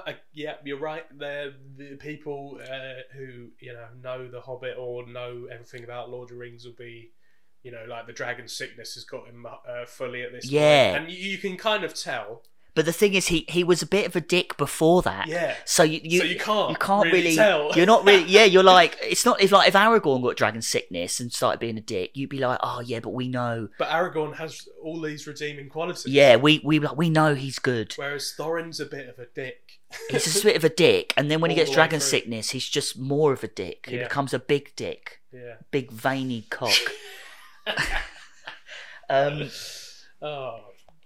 Yeah, and the way, and then the way that's resolved is a bit bizarre as well, because it's like they build it up so much, and then it's literally in the space of a couple of minutes, he just sort of has like a vision of himself drowning in gold, and then all of a sudden he's just like, in the next shot, he's like walking slow motion out of the light, and he's supposed to be all good again. I'm like, what? Nothing happened. Do you know what I mean? Like, yeah, he saw a vision, but like, nothing physically happened. It's weird. Have you ever seen Superman 3? Yes, exactly. With Richard Pryor. Yeah. It's my favourite Superman film, even though it's terrible. But what I love in that film is that when Superman gets exposed to the sort of dodgy kryptonite, causes him to turn bad, and he becomes a dick. Yeah. But because he's so good before, you're like, oh, this is really like this is bad. This is bad. And then when he finally fights it, he like splits. And then you have my favourite scene in all the Superman films. When Clark Kent fights Superman in I think it's at like a quarry or something. Yeah. Of course it is. Brilliant. If you haven't got the budget for anything, you'll have to fight in a quarry. Doctor Who's taught us that. That's how you do a good a good hero turning bad and having like an inner conflict thing. Whereas in this, it's just like, I don't know. It's not very satisfying. No. And he doesn't really say sorry either. No. He just and he says he's not overly apologetic. He says I know he says I have no right to ask you this, but will you fight with me one last time? And they're just all like, of course we will, Thorin. They're all like he could have. He doesn't. At no point to say, oh, and by the way, I'm really sorry. I was a bit of a dick, guys. I don't know. He's a king. He doesn't need to. It's just a bit. Doesn't feel that need. Yeah, and then in the next shot, it's like. Does he say sorry when he dies and he like Bilbo's there? I don't know. I think he does. I think he does say. I think he says forgive me. Oh, okay. It doesn't say sorry. But again, he's such a typical man. Again, what is he asking for forgiveness about? Is it just that, or the fact that because he was a dick to Bilbo in the first film? Yeah. It's only in the second film that he's actually nice to Bilbo. He's a dick to Bilbo in the first film, and then he's a dick to Bilbo in the third film because he's under the sickness. And the only reason he's not a dick to Bilbo is because Bilbo risks his life. It saves them multiple times. And I'm just like, what else has he got to do? Yeah. Do you know what I mean? Like, he's shown his worth. Yeah, he didn't. When Thorin is hinting in the first, going back to the first one, that he's a bit of a burden on the group. It's like he didn't ask to be in the group. Yeah, he didn't want to come. Yeah, it's you who's decided that he's your burglar. Like, I know. I don't. Here's the thing. Like, yeah, I do get it. But I'm also like, it is a bit thinly veiled, isn't it? It's like they didn't show Bilbo being as much as a burden as maybe as like Pippin in the Lord of the Rings. Right, yeah. Like when he's always slowing down, like, oh, we got to eat food. Like, that's a good point. And like Pippin's very likable. Yeah, oh yeah. But everything he does causes trouble. Yeah. You're right, actually. Especially in the extended. He is a genuine burden. Well. Yeah. Because he genuinely puts them at peril through his stupidity. A couple of times. But he's so lovable and funny and forgivable. Yeah. Whereas Bilbo doesn't do anything wrong, yet he gets... Apparently he's the scourge of the group. Yeah, yeah. And Thorin will make you very aware that he's the scourge of a group as well, even though he hasn't done anything really. And then that's his motivation. And also, Thorin's general motivation as well for getting the mountain back is just so he can be king. Because I know that it's a very passing comment, but it's very important. I think at one point Gandalf says, we cannot let the mountain fall into the hands of the orcs, because then it would be strategically, tactically, it would be for Sauron. Yeah. If he had the Misty Mountain as well as Mordor, it would be like a 2-pronged attack. Yeah, it would, tactically, he'd have a massive advantage, and if he. If Sauron and Smaug were to join forces. So that's Gandalf's motivation for helping them reclaim the mountain. I don't know if that's in The Hobbit or... He mentions it in The Hobbit, but it's literally... No, I mean in the book, sorry. Oh, I see what you mean, yeah. But it makes a lot of sense. If Peter Jackson's just looked at it and said, you know what, like Gandalf would be wary of this necromancer that might be Sauron. Yeah. I don't know if when he makes a comment, I don't know if he knows it's Sauron who's the necromancer yet. Yeah. Because it's very early on. But he is also like, orcs and goblins and stuff. Right. If they were to have Mordor and have the Misty Mountain, like it basically looks like, if you look at the map, it looks like it's like making its way west, and it would just obviously be bad for men. And he may not be aware that about Sauron, but I think he's still very much aware that it'll be the worst for Middle Earth. The mountain being back in the hands of the dwarves can only be a good thing for the future of Middle Earth. He's not. I don't think Gandalf. His only motivation is that he wants Thorin to be king again. Whereas Thorin only cares about being king. He only cares about reclaiming the wealth that's in the mountain, the gold. Yeah. Even from the start, that's his motivation. Whereas again, I know we keep comparing them, but Thorin is supposed to be the Aragorn of this film series, but Aragorn, he doesn't even want to be king. No. He helps, he gets involved out of just goodness of his heart, because he just wants to help.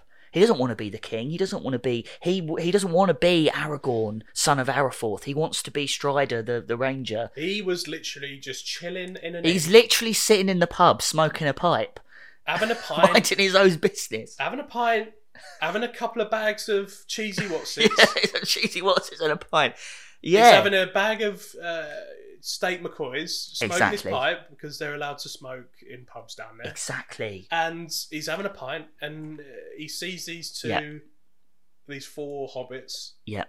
And he sees they're in danger. You see that, and he just goes, for fuck's sake. That's what makes him and Bard, in my opinion, so much more heroic and compelling than Thorin, because Bard's just a fisherman who wants to save his family, and he's very reluctant. Yeah. This is why John McClane is such a great protagonist, because he doesn't want to fight. The whole of Die Hard, he's trying not to fight the terrorists. For the whole of the Die Hard trilogy, he's trying to get he's like, oh God, why me? Do I have to do this? Yeah. Whereas, in other films, it's like the hero's like, I'm the hero, I'm going to save the day. It's forced upon. It's forced, yeah. The audience. There's nothing more heroic than a reluctant hero who does what he does because he has to, not because he not because he decides as a not hero. for gain. Yeah. Thorin's doing what he's doing for some sort of a reward, for the throne and the gold. Whereas Aragorn and Bard, they only do what they do because they're trying to protect people, they're trying to save their family, or they're trying to help. So, in conclusion, listeners, Thorin's just a selfish dick. And then much rather like Bard instead. Well, yeah, and then they like run in and join the battle, and Billy Connolly's like Thorin, where have you been? And Thorin's good to see you. I'd be like, where the fuck have you been? We've been out here fighting the elves and the orcs. We're getting decimated here. Where the fuck have you? Why are you late? We've been at this battle for an hour. You've been fucking about in the mountain. His cousin or something? His cousin, yeah. Because he becomes king, doesn't he? Yeah, and that's not in the theatrical cut. And that, I think, is a really that's a weird thing to leave out. Yeah, like So what does it just leave it open to no one's king? No, they just don't show any of that. It goes from, I think it goes from Thorin dying to, you know, where Bilbo's saying goodbye. Yeah. And then that's weird. Yeah, and Balin's just like, oh, we're gonna have a great feast tonight, and you're thinking, what just the 10 of you? Yeah. But obviously, in the extended cut, we see them inside the mountain. All the dwarves are there. We see Billy Connolly get crowned king. Yep. Gandalf says, "Oh, the king is dead. Long live the king." We see Fili, Kili, and Thorin like laid out. Yep. And there's like a funeral service for them. Yeah. All that was cut. Was it? Yeah. I can't remember. It'd been a long time since I'd seen the Battle for the Mountain. The Battle for the Mountain, yeah. So there's a lot that when I was watching it, I was like, I don't know if this is fresh extended content. Kind of had to look it up, but yeah. And the thing I don't agree with though is in the extended edition, for some reason, there is loads of Alfred. Now, I quite liked Alfred. I thought he was funny. Alfred is like the weasel character. Oh, okay, yeah. Who is I thought he was quite amusing. But at the same time, knowing what they cut, having seen the theatrical cut a lot more, where I just think, why on earth did you not cut more of Alfred in order to have more battle and more, like, you know? You could have had about, I don't know, 20 minutes more. Yeah. Of the actual. There's a lot of Alfred just sort of generally being a bit of a dick, like he's. And also, it's just make me laugh. Like, why does Bard he's always giving him jobs to do, thinking he's going to be really reliable. He's like, Alfred, quickly, get the women and children to safety. Alfred, quick, come and help me fight these orcs. And Alfred's like, yeah, of course I will. And then as soon as Bard turns back, he's like, fuck you, and he's just like does something else. I'm like, why does he bother with him? Just leave him. It's mental, because that just in real life you'd just be like, yeah, you can't be, after one time you'd be like, you can't be trusted. Yeah. Another thing they cut out of the extent of in the theatrical cut is Alfred's death. So in the theatrical version, he he's got all the gold stuffed in his dress. Yeah. He just leaves, and so when you see the theatrical cut, you think, oh, he's gone, he got away then. Yeah. With all the money. Didn't get any comeuppance. No comeuppance. So, yeah. But yeah, he what does he get? Does he get killed by a troll or something? He's hiding in a catapult, and some coins drop out of his boobs or whatever, and then he gets catapulted into a troll's mouth. Oh, it's actually quite hilarious. Yeah. Isn't it? Like, a fitting death. He's and it doesn't it like, because it's like, isn't it like weight operated? It weights him down, and he's like leaning over. It's good though, because it's like greed killed him. Yeah, and you just see this like one coin drop on the. I think it's that like one coin drops on the release valve. Yeah, thing. on the trigger. Yeah, and it's just like bong. Yeah, that's great. Straight into a troll's mouth where he suffocates that troll. Yeah, and then himself dies. It's quite dark, but it's quite comical at the same time. Yeah, it's quite fun. But yeah, why was that cut? I don't know. God, there's so many cuts. Here's the thing. I think it's the longest, Return of the King, but not. It's the longest of the extended of that particular trilogy. Yeah. But I'm like, a lot of it. I'm thinking you could have just left that in, and it's not a lot of it. If it was left in, would really only make it just over 3 hours, which is still okay length for a film. Yeah. You know, especially a Middle-earth film. Yeah, that's what people expect. Having, we had the Lord of the Rings. We know we know they're long films. some cinemas had like intermissions. Yeah. When they showed the Lord of the Rings. So So I think I do really enjoy the Battle for the Mountain, and I think out of the three, it gets the worst rap because that is the one. Because in the book, that is literally just a chapter. Is it? Yeah. The main plot of the book is the mountain and Smaug. The battle is just a subplot. And I think the fact is it like an epilogue? No, it's just a chapter. Oh, okay. Near the end. Yeah. I think the fact that they made a whole film out of one chapter is what people had a problem with, And then But they it's were still like, good, like- but it is good. I think it's If great. you know, It works. You can. Here's the thing. There's certain things where, if you were to describe what happens to someone, again, I haven't read The Hobbit, but if you were to say to them there was a battle of 5 armies after, you wouldn't expect it to be over and done with in 20 minutes. No, and you like, wouldn't. because of all that's happened before, and all that you're trying to convey with the film, you'd expect it to be an hour, 2 hours. Yeah. Well, I know it's 3 yeah. hours, but we're again watching an extended edition, and you know there's still a lot of material that you could make there. Like it's not like yeah. By the way, there was a battle outside. You missed most of it. We're just gonna gloss over it. That is pretty much how it happens in the book. It is like by the way, there's a battle outside. But we don't worry about it. Yeah. Just hunker down. Yeah. It will be over one way or another. Yeah. You'll be dead or you'll survive. So. But yeah, it's yeah. No, it's just yeah, it's good. Yeah, I like. Oh, this is going to sound really morbid, but I like that we get some deaths in this film. Yeah. Again, just shows that there were stakes. Yeah, exactly. That's what. Thank you. You know, yeah.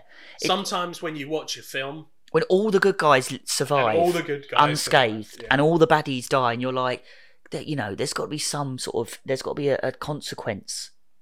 Not to jump too far forward, but that's why I really liked Infinity War over Endgame.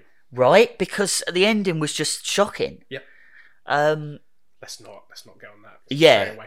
But it does show stakes, and it does show that there is consequences for war. Yes, consequences for conflicts. Yes. Which there always should be. You know, I'm not saying there always should be death, but there should be some kind of sacrifice. You know? I guess. Do you think that Thorin, after he, you know, gets over his dragon sickness or whatever, do you think he redeems himself in death? Do you think he We've talked about him being a massive dick, and I'm not quite sure. I'm not quite sure there was enough time and enough action from him to redeem him from all of his dickishness. I think it's on the cusp. It's close. You know, you know, yeah. It obviously is a stressful thing to lose your home and your throne, and yeah, you know, your house is basically being squatted by a dragon. Yeah. But you know, he didn't have enough redeeming qualities for at the end of the Battle of the Mountain to make it for me to be like, emotionally impactful. Yeah, for me to be like, well done. Like, yeah, I know you died, but well done. Yeah. It was more like, right, he's dead. You know, who's going to be king? I was more like, you know, his cousins or his nephews die. Philly and Killy, yeah.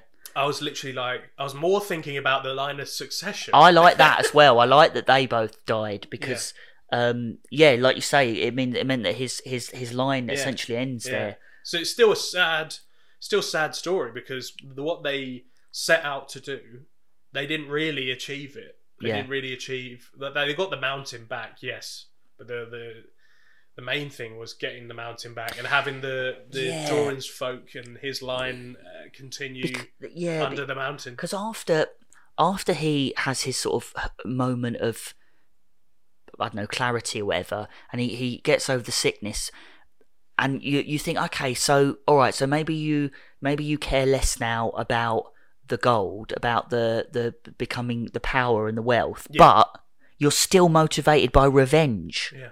His only motivation at that point is to kill Azog. Yeah. And again, revenge is not a noble cause. No. Aragorn wasn't motivated by revenge. Neither was Bard. Neither were any of the sort of your heroes. Yeah. So he's gone from being motivated by power and greed to being motivated by revenge. Yeah. Might not be enough. I don't think of it a is. redemption. I'm just saying to Bilbo, very Nonchalant. Yeah, very nonchalant. Very. He says, "Forgive me." You're thinking, say sorry. Yeah, about what? There's a lot to forgive. Yeah. And that's what Bilbo should have said. He should have been like, and do you know what a good comparison is with that? We won't go too much into this, because I'm sure we'll talk about it at great length in the next podcast. But when Boromir dies in Fellowship, the thing with Boromir is that Boromir and Thorin, it's quite kind of similar in a way, but Boromir, because Boromir sort of like with the dragon sickness, he's the ring. Yeah, the ring's influences him, but Boromir really, he only has that. All he really does is he tries to nick the ring off of Frodo.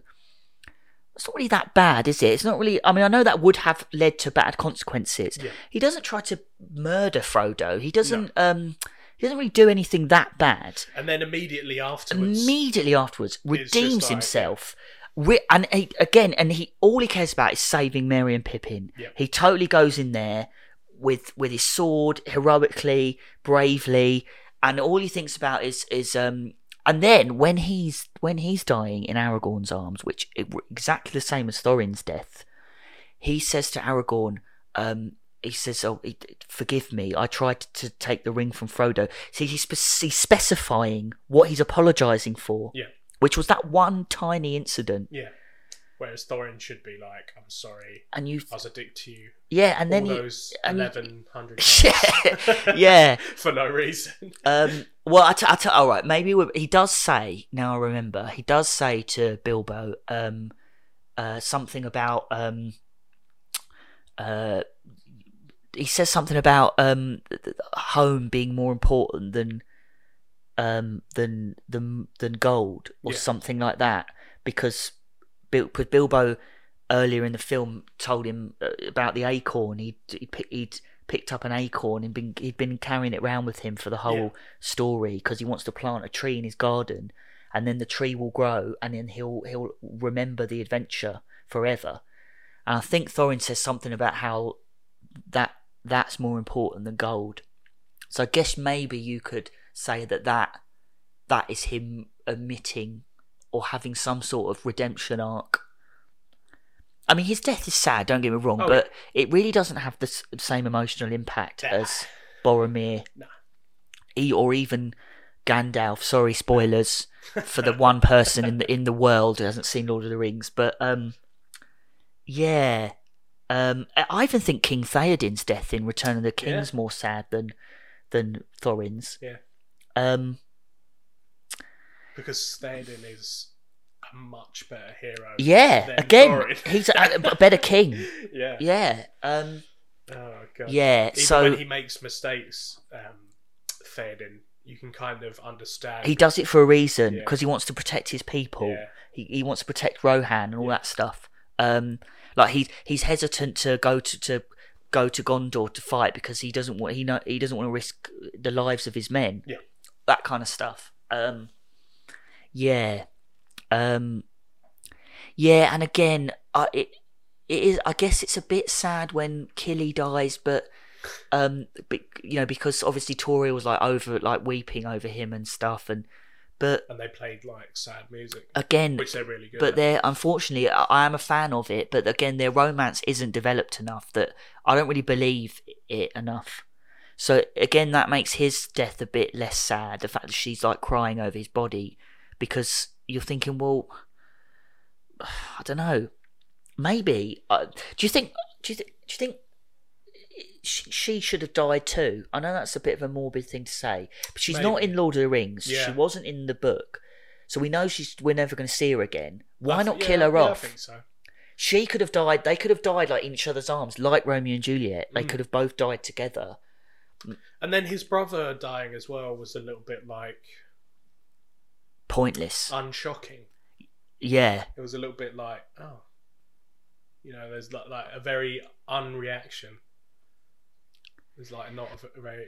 I mean, I'm sure it was written that way in the book, but maybe it would have been better if Philly had actually lived and he'd become king, because then it would have been like, well, my brother's dead, my brother's girlfriend is dead, and my uncle, who was the king, is dead. I'm now going to have to take on this burden. Maybe that would have been a better. I don't know. I think they would have got shot up by people who are really into the law, I guess. Yeah. I mean, if he's only kind of going along with the work he already has. It's yeah. He doesn't want to deviate too much, but I think them all dying, and then in the theatrical version, them not showing Billy Connolly getting crowned as the king is like, it's such a misstep in like completely tying up loose ends. Like I couldn't believe when I first saw that. I couldn't believe it wasn't in the theatrical cut. Mate, I didn't even know. Like I said, it's been a long time. Yeah, or showing the dwarves grieving around their bodies.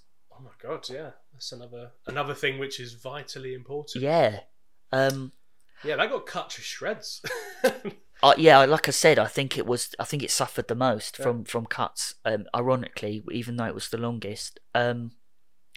I do like the scene where Bilbo says goodbye to the remaining dwarves. That sometimes makes me well up a bit. Yeah. Because it's Bilbo and we've been following him.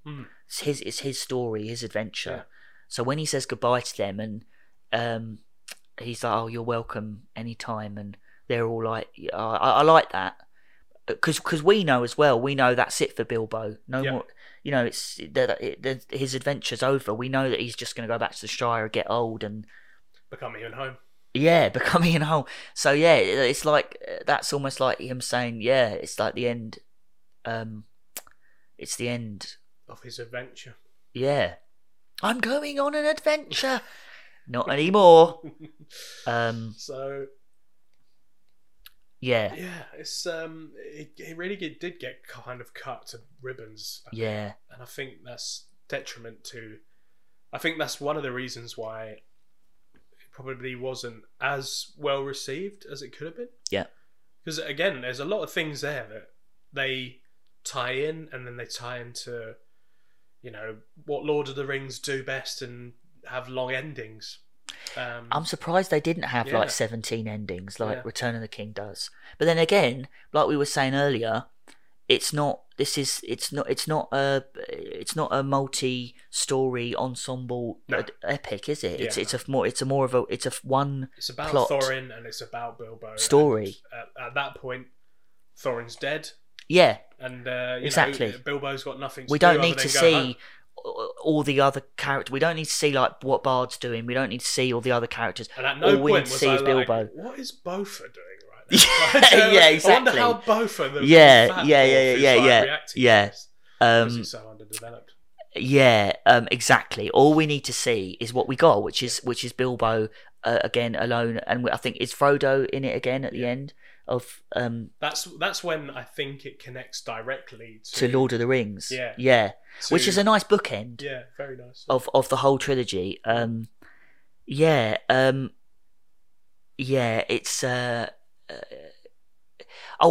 one thing we haven't mentioned is the score. Oh mate. I mean, Howard Shore is absolute genius. His score for The Hobbit, I think, is just as good as Lord of the Rings. I really like the music in that, like his the Hobbit theme tune, as I call it, which is the song they sing. Yeah. But with an operatic. But that score. Becomes like the underlying score, especially in the first one. Mainly in the first one. I love that theme. Oh, so good. It's a great theme. I think it's just as good, and it's as rousing as the Fellowship theme. Yeah. It's like if you picked a piece of music, you would say that the Lord of the Rings. I would say that the main theme of Lord of the Rings is the Fellowship theme. Yeah. The one I'm talking about. And is more. I'd say it's more iconic. It's more known. There are other themes. They're still great, equally. And in The Hobbit, I think it's that the song Misty one, Mountain. Misty Mountain one. Yeah, great music. Throughout, you know. Because he mixed. I think that's a peak. Yeah, I think that it peaks at the beginning. Agreed. In the first film, but it does have a consistent level going on from that. He seamlessly blends his original score from Lord of the Rings with a brand new score. Like I know it's such a throwaway bit, but I absolutely love it right at the end of the Battle for the Mountain. Yep. Where the Lee Pace says to Legolas, he says, "Oh, ride north. There's a ranger there who I think you should meet." And Legolas says, "What's his name?" And Lee Pace says, "Oh, you'll have to find that out for yourself." And there's a very subtle sort of Lord of the Rings riff. It's da da da da da da da. It's so good. It just makes you think goosebumps. About it. It's just so on point, isn't it? And it's only a like a 30-second encounter.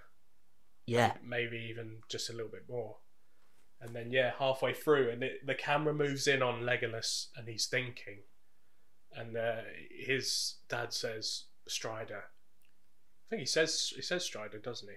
Oh, he says his name. He's called Strider, but his real name you'll have to find out. Yeah. And it just pumps in like the lowest and like calmest, like and it's just invokes all of the memories. Yeah, epic. And that's one of the things that it's just so enjoyable. Yeah. You wouldn't have got that moment because Legolas wouldn't have been in it.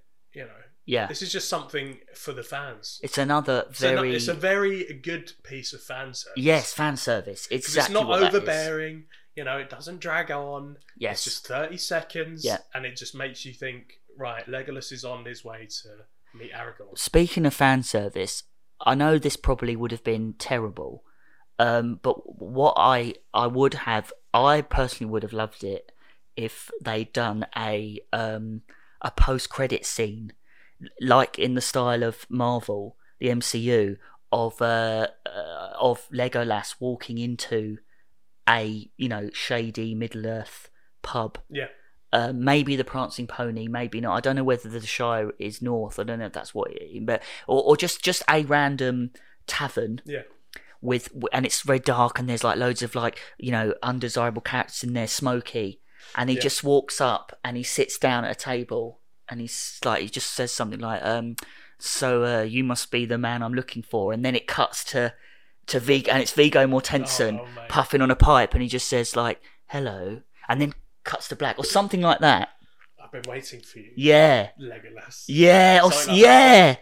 And that would have been, in the same sort of style as, like in, I don't know, like at the most famous post-credit scene, I think, is after Iron Man, where Sam Jackson turns up and says, "Have you heard of the Avenger Initiative?" Yeah. It would have been like that. Yeah, mate, that would have been so tongue in cheek. Yeah, very cheesy and dumb and out of character for a Middle Earth film, but at the same time, but fuck it, cinema would have been fucking epic. Yeah. I'd have loved that. Right, ratings. Okay. The Hobbit: An Unexpected Journey. What? How are we rating it? Out of 5 Hobbits. Okay. Right. Okay. Okay. Yeah. Well, the first one's out of Hobbits, and then the second one's out of Desolations. Right. And then the last one's out of Armies. Oh yeah. Yeah, it was good. Yeah. Okay. Yeah. Okay. Yeah. So I'm gonna rate The Hobbit: An Unexpected Journey 4 Hobbits out of 5. I'm gonna give it also 4 Hobbits out of 5 Hobbits for The Hobbit. I'm going on an adventure. Oh, okay, that's yeah. So, and then I'm gonna give The Hobbit: The Desolation of Smaug. I'm gonna give it 3. Just 3 Desolations. Okay, I also was going to give it 3 desolations. Well, I think this is quite pointless, alright. It's just because it's always the same. I was thinking the same thing. What I was actually thinking was, wait, what is it? Is it barrels or is it dwarves? What is it we're rating it on? I was going to give it out of Smaugs, but that's out of desolations, I guess. Yeah, because there is no desolation. Because there is no desolation. Originally I would have rated that higher, but having rewatched it with you recently, I do think it was the weakest. So I'm also going to give it 3 desolation. And then the last one, The Hobbit. Battle for the Mountain. Battle of the CGI. Oh, such a better title. Battle of the Mountain. Don't understand why. It's so. It makes total sense to call it that. They even say it in the film. I'm sure Gandalf or someone says, "Oh, the battle for the mountain has begun." Oh, there we go. He said the title. Yeah. Insert Leonardo DiCaprio gif meme where he's like from Once Upon a Time in Hollywood. He's like, he's pointing. Yeah, spitting out his beer. Okay, so I'm gonna give the Battle for the Mountain. I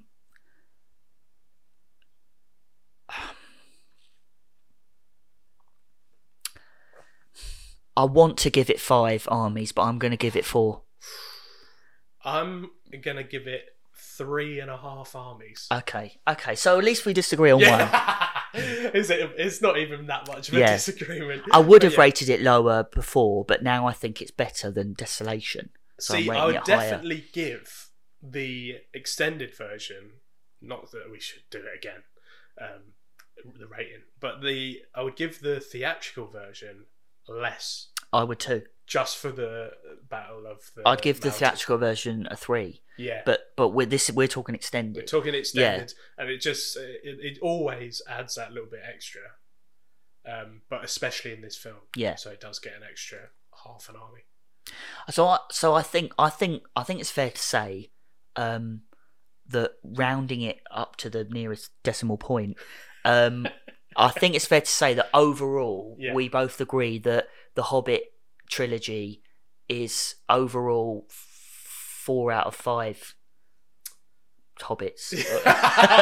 4 out of 5 barrels. 4 out of 5. 4 out of 5 Peter Jacksons. I think overall that's a fair rating. Very fair. Yeah. I can't wait to watch it again, but also I can. Because it's a very big chunk of time. If you just watch it once a year, like I do, and it's that way, it's long enough that you can enjoy it again. You forget things. That's true. But I think overall, the point is, the Hobbit's films are honestly not as bad as you think they are. Watch them again. Watch the extended editions. They're really good. If you like, they're not as good as Lord of the Rings, but what the fuck else did you want? What is? Yeah. What is? Yeah. The Lord of the Rings is the best trilogy ever made. So, consider this, listeners. Consider this. And this is another thing I said to you. Just think about Star Wars. And think about the prequel trilogies compared to the original trilogy of Star Wars. And think about the massive difference in quality that there are there. Compared to that, the Hobbit trilogy is fucking fantastic. I mean, it could be worse. It could have been as bad as the Dark Knight trilogy.